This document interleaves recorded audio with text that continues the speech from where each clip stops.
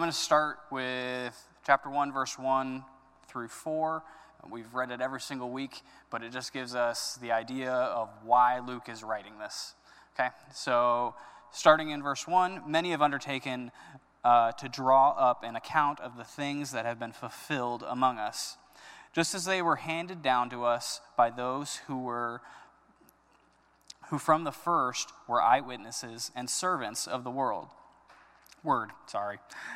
With this in mind, since I myself have carefully investigated everything from the beginning, I too decided to write an orderly account for you, most excellent Theophilus, so that you may know the certainty of the things you have been taught. And that's what Luke really wants us to know, is the certainty of the things that we have been taught about Jesus, about who he was, what he did, and so we're going to go into this. We have, last week, Pastor Mark went through Luke 4, just the beginning parts, talking about Jesus being tempted in the wilderness. And so we're going to start just after that, and this is the beginning of Jesus' ministry, okay? So we're going to start in verse 14, and we're going to read through a little bit of this. Okay, so in verse 14 starts out, and Jesus returned in the power of the Spirit to Galilee, and a report about him went out throughout all the surrounding country, and he taught in their synagogues, being glorified by all. And he came to Nazareth, where he had been brought up, and as was his custom, he went to the synagogue on the Sabbath day, and he stood up to read, and the scroll of the prophet Isaiah was given to him. He unrolled the scroll and found the place where it was written, "The Spirit of the Lord is upon me, because he has anointed me to proclaim good news to the poor. He has sent me to proclaim liberty to the captives and recovering of sight to the blind, to set at liberty those who are oppressed, to proclaim the year of the Lord's favor." Okay. So the first part that I want us to recognize here is that Jesus is in the synagogue on the Sabbath, and it's saying that this is as was his custom. So this was something that we can learn about Jesus right now, and it applies to our life. Jesus went to church. Every single week, every single time, he was faithful to church. And that's something that he demonstrated that in his own life.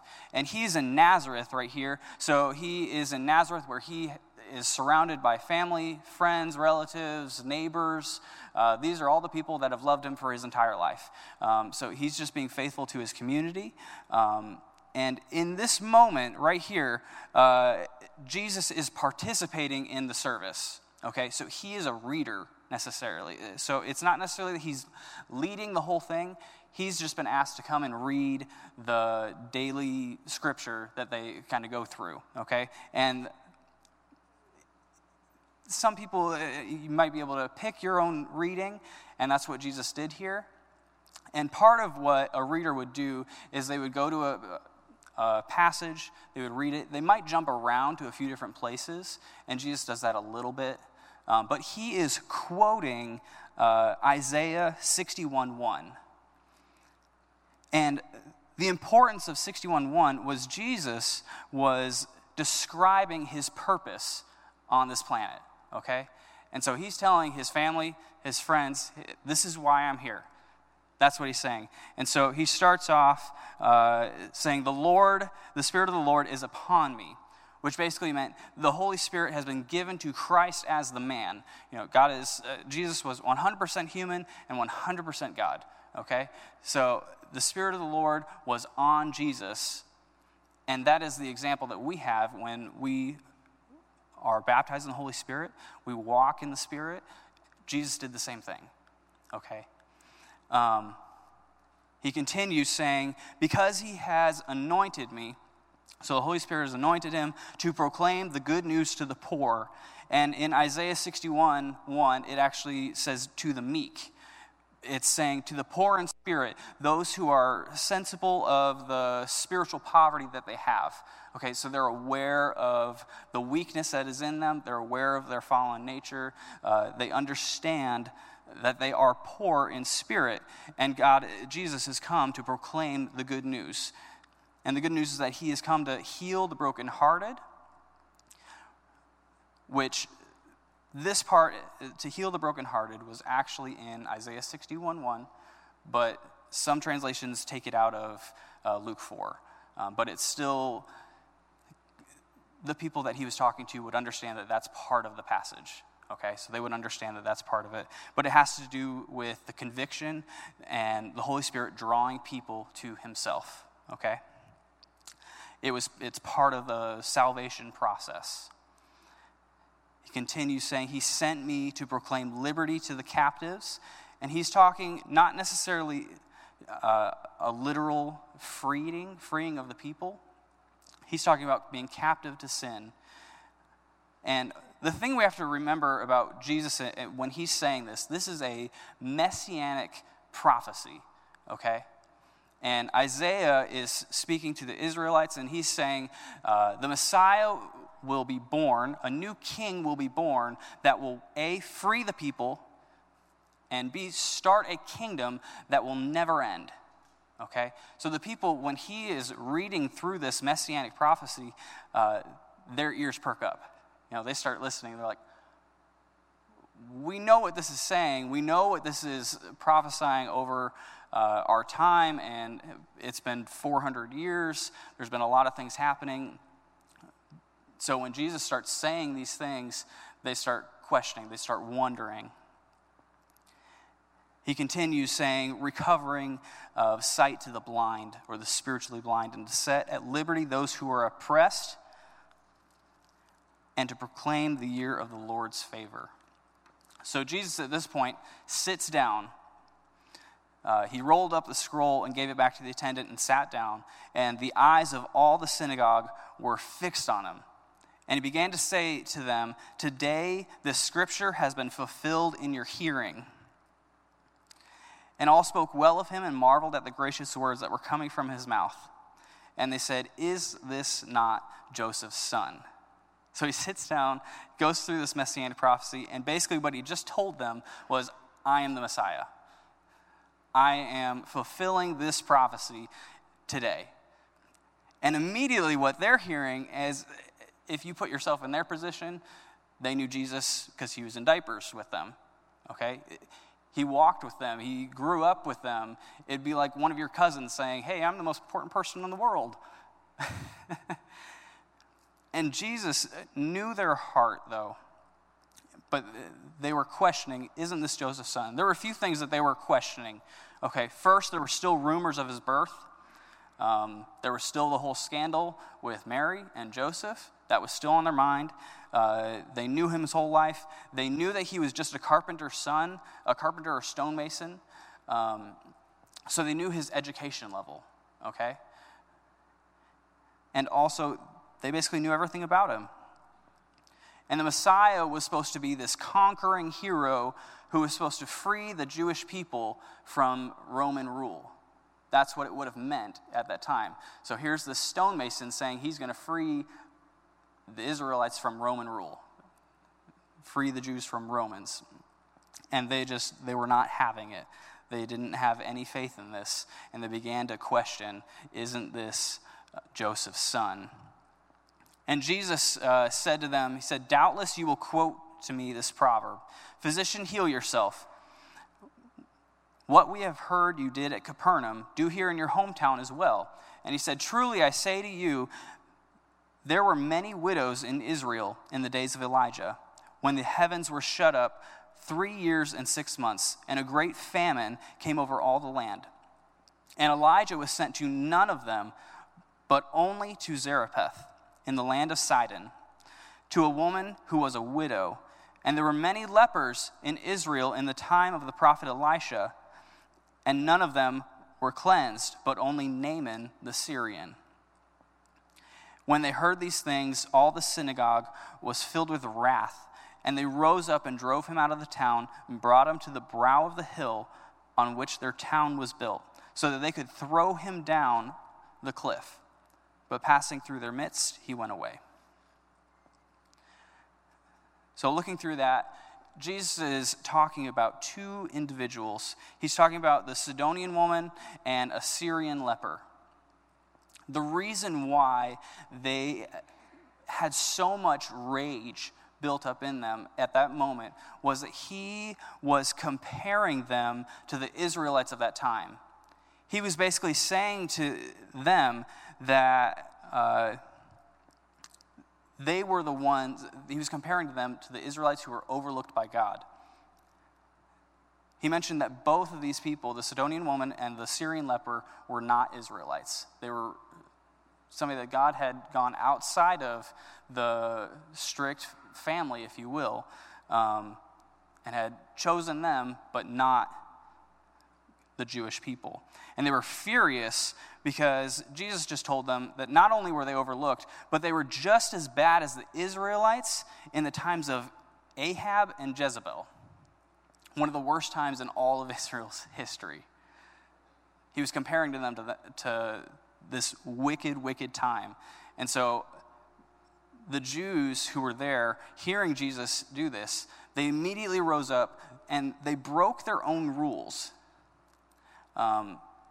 The Jews were not allowed to inflict punishment on the Sabbath day. They were not allowed to have any, definitely not any sort of killing or anything like that. They weren't going to stone people. It was set for another day. And so they were so furious, they were willing to break the Sabbath. And this is an extremely, extremely religious group of people. For them to break anything would be almost unheard of. But in that moment, Jesus showed his divine power and walked through their midst. Now, we can only speculate what that looked like. It could be anywhere from him just overpowering all the way to Jesus' power blinding them and walking through them. Most commentators, they have no idea what that actually looks like. But all we know is that Jesus showed some incredible divine power. And that was the only thing that he showed as far as divine power to those in Nazareth. After Nazareth, he went down to Capernaum. And I'm in verse 31. It says, "And went down to Capernaum, a city of Galilee, and was teaching them on the Sabbath. And they were astonished at his teaching, for his word possessed authority." When I was reading this, I paused there. I was curious as to why they were astonished. And if you've done any reading on this, most people will say that people were astonished because of his character, his tone. He had a grandiose appearance, or that's what most people will say. The Truth Project actually went a little bit deeper into this. I don't know if you have gone through any of the Truth Project. If you haven't, that's okay. But they went into and found that there was a deeply cultural thing going on there. Okay, so a traveling rabbi, which is what Jesus was, it was customary for them to be allowed to teach. And when they would go in, they would act like a Torah teacher. And a Torah teacher would go through a very specific and strict set of approved teaching and theology. Okay? They would teach in 3 parts.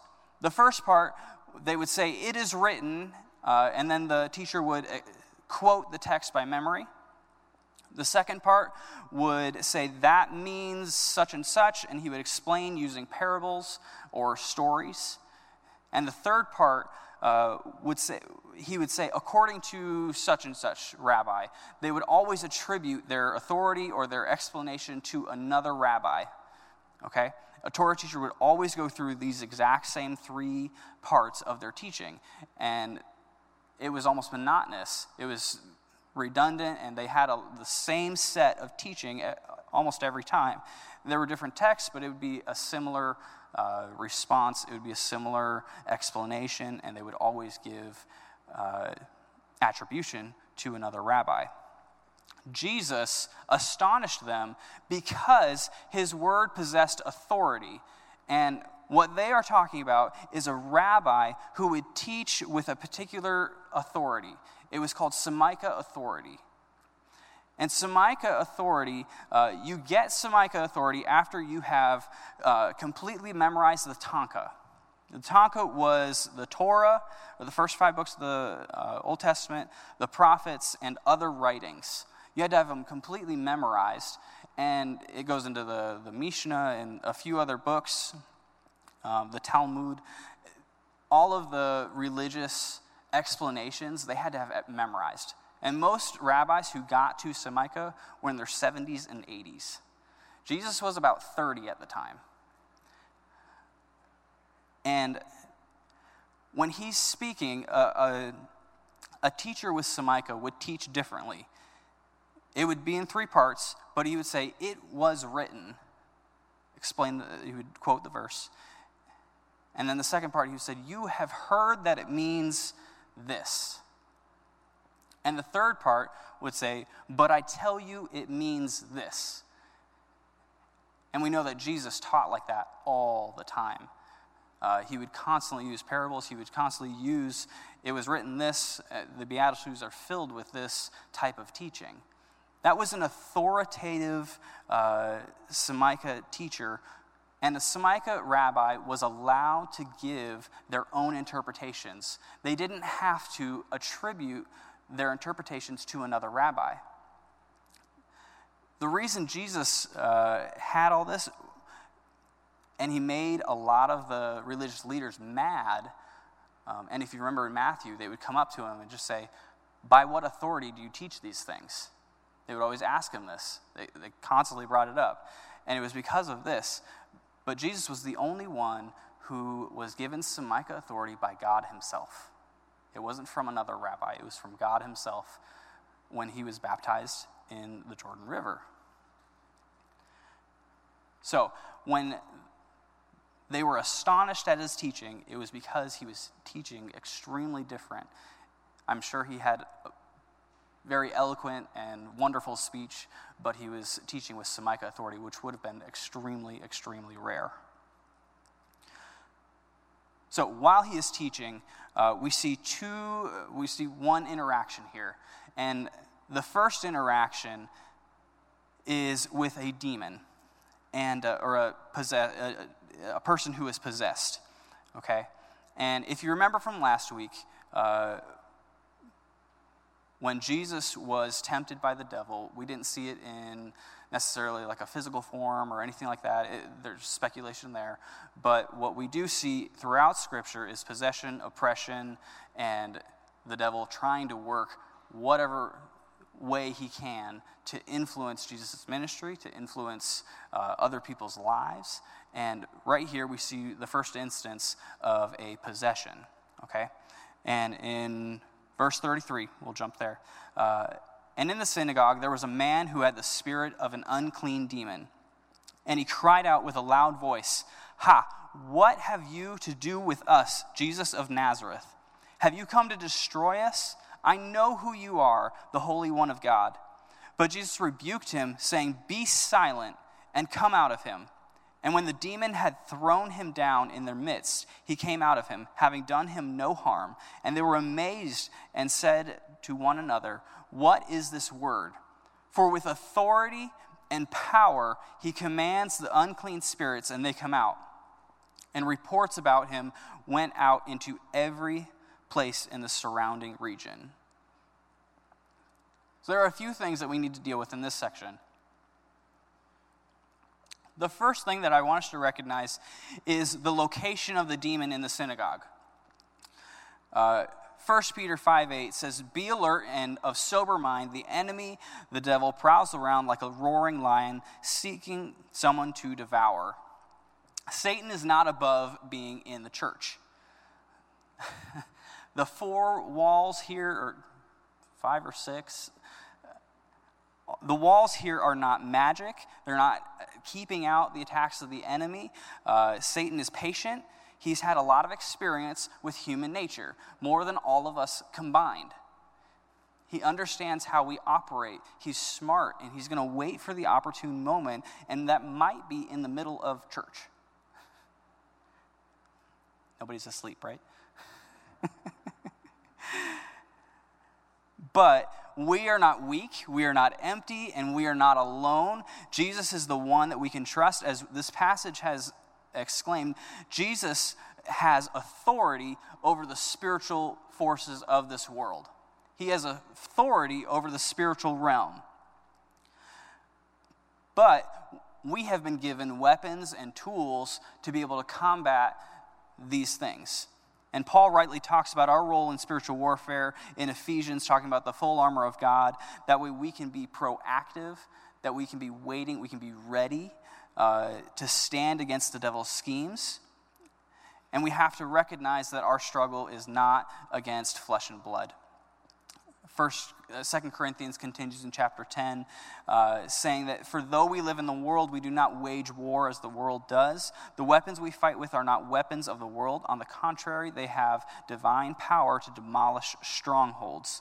We demolish arguments and every pretension that sets itself up against the knowledge of God, and we take captive every thought to make it obedient to Christ.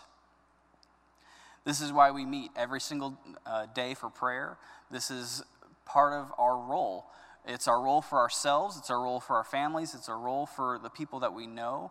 We are coming against the pretensions of this world that are setting it up against God. And that's part of our role in prayer. It's going back and forth. We have a role in spiritual warfare. We have to bring things to Christ. The second thing that I want us to recognize is the recognition and tone in the demon's words. Reading through, the demon almost starts out with surprise, right? He's saying, "Why are you here? What have you to do with us?" He's speaking in plural form for multiple demons in the region, okay? And it devolves into fear, saying, "Have you come to destroy us?" And then it ends with somewhat of a praise, but it's more of an appeal to Christ in vainglory, okay? He's saying, "I know who you are, though. You are the Holy One of God."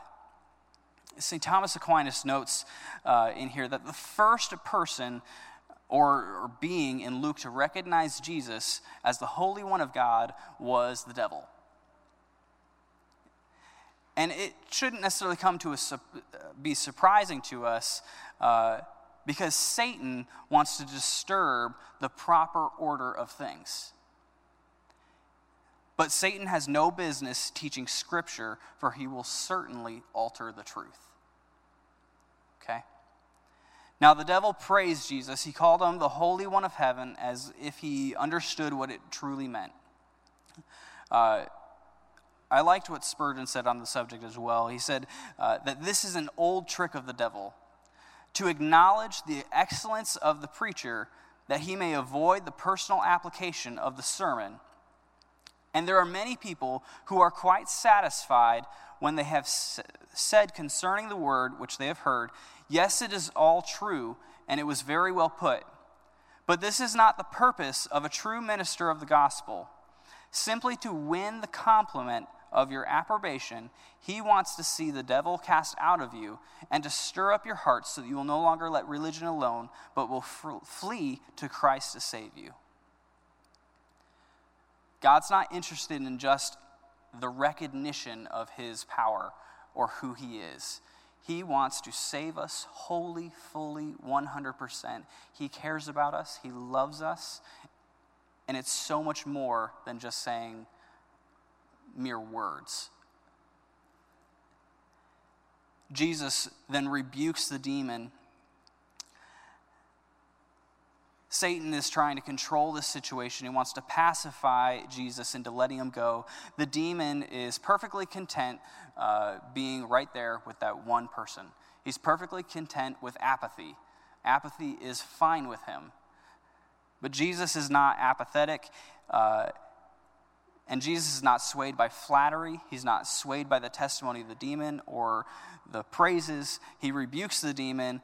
Jesus' power is not going to be stopped in this situation. Jesus is not going to stop speaking, and he will not leave the demon alone. Jesus further showcases his power over the demon by not only telling him to be quiet, which the demon no longer speaks after that, but he removes the power of the demon to do any harm to the person, to the man who was there. This whole story is paralleled in Mark.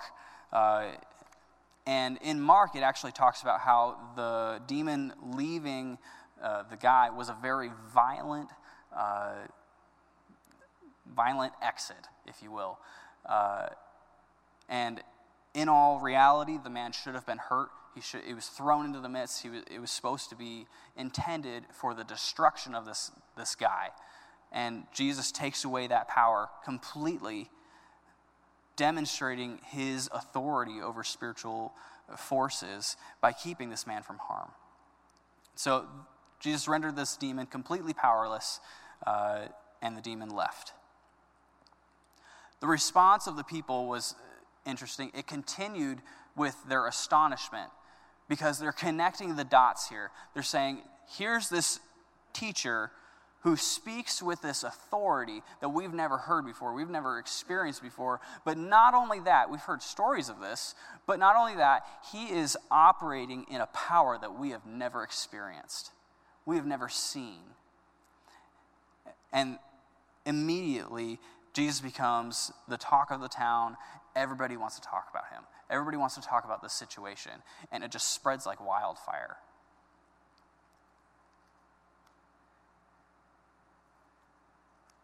The next section is another thing that Luke wants to explain.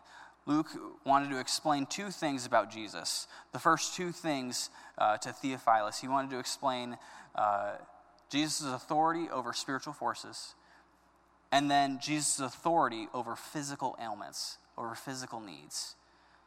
So in the next verse, it says, "And he arose and left the synagogue and entered Simon's house.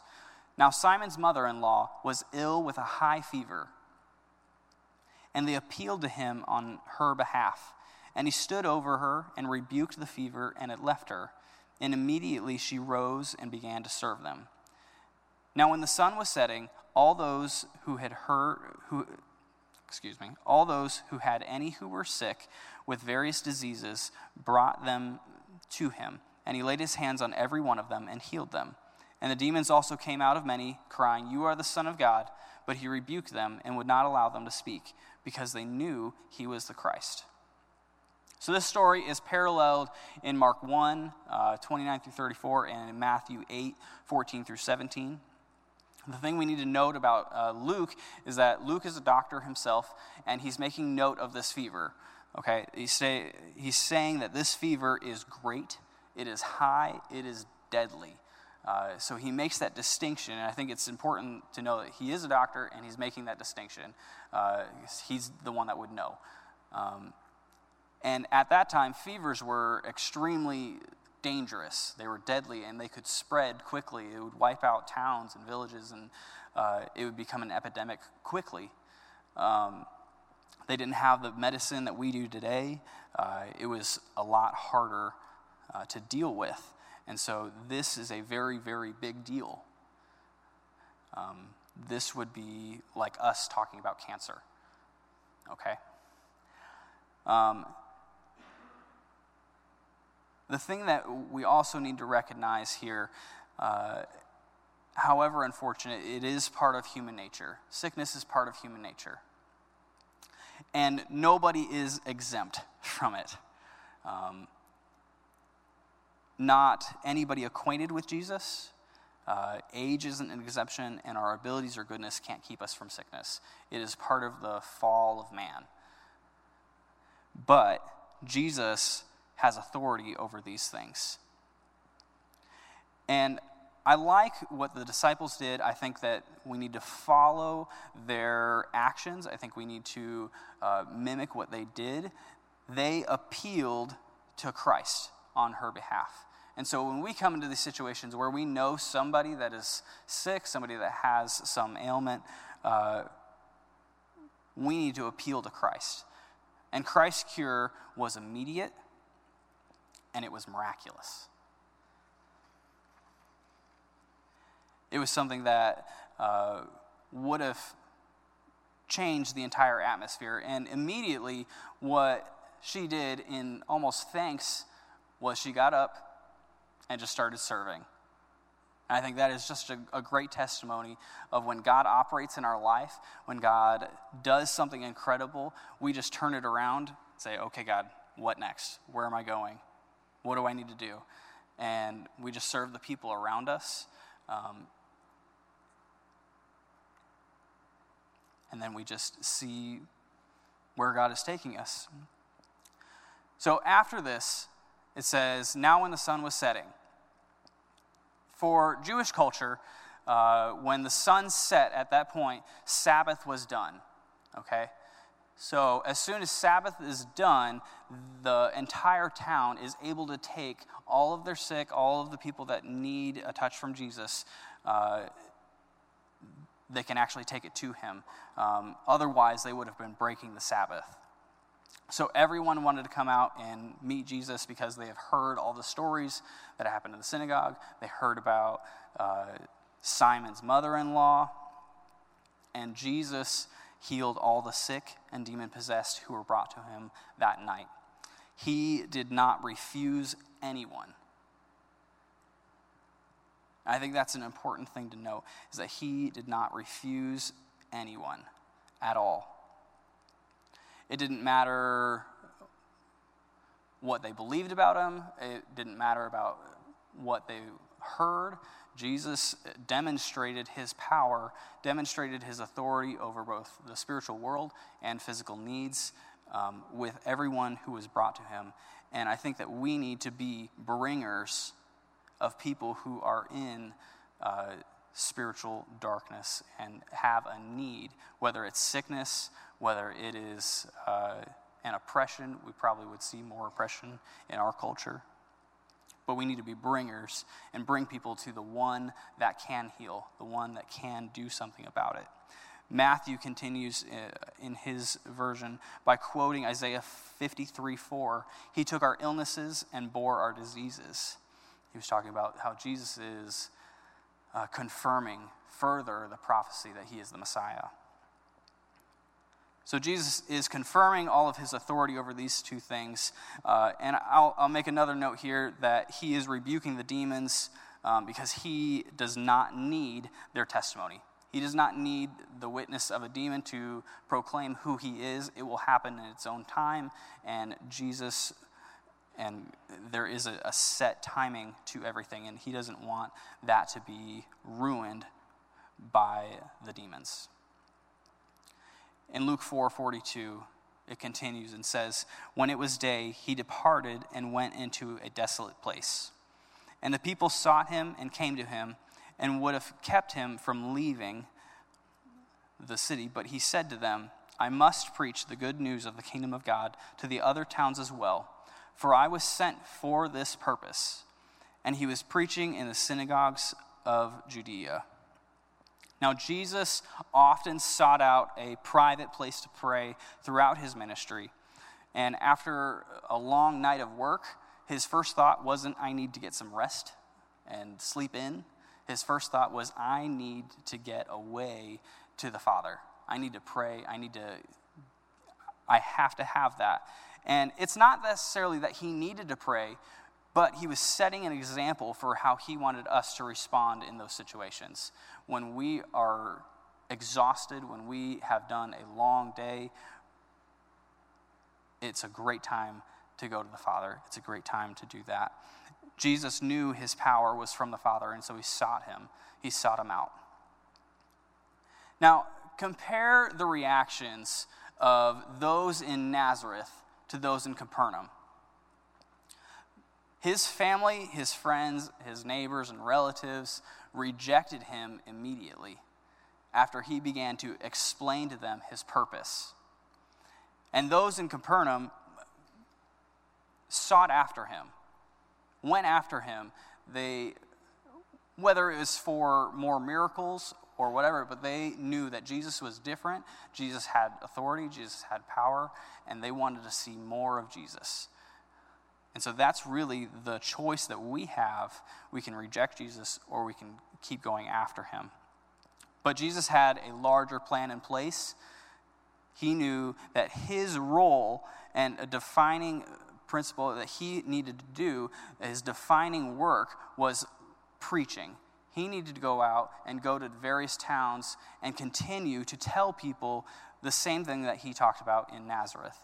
He needed to tell people about the good news of the gospel, that he was here to proclaim liberty to the captives, to recover sight of the blind, to set liberty those who are oppressed, and to proclaim the year of the Lord's favor. He needed to move on, and they allowed him to do that after they knew what was happening. The interesting thing right here, and we'll finish up right here, is that Jesus did not draw all men unto himself at that moment. Capernaum is in this really unique spot where it has trade routes going through. It's right on the Sea of Galilee. They have tons of towns all over. It is a fascinating spot that has the ability to influence many, many areas, okay? But Jesus didn't sit there. He didn't draw all men to himself. He wanted to seek and save. And I hope that we don't fall into the same trap of saying, we're just going to sit here, we're going to wait till somebody comes along, and then we'll do this. And then we'll do this Christian thing. What Jesus' example was to seek and to save. He went out. He went out to every single place that he could. He talked and he explained the gospel. And in today's society, that may be a terrifying thing, because we're trying to not break up all of our social customs, and we're stepping on eggshells because of our political culture right now. But we have power because we can trust in Christ. He has authority over these things. He has authority that we can lean into. Jesus went to the different synagogues in various areas. He didn't want to hide. He didn't want to be deceptive. And he was always out in the middle of everything. He was in the cultural hub, if you will. He was in the space where he could have the most conversation with people, because he wanted to explain this gospel message. He wanted to show people that he was the Messiah, that he was the one who was coming. And so, jump through here.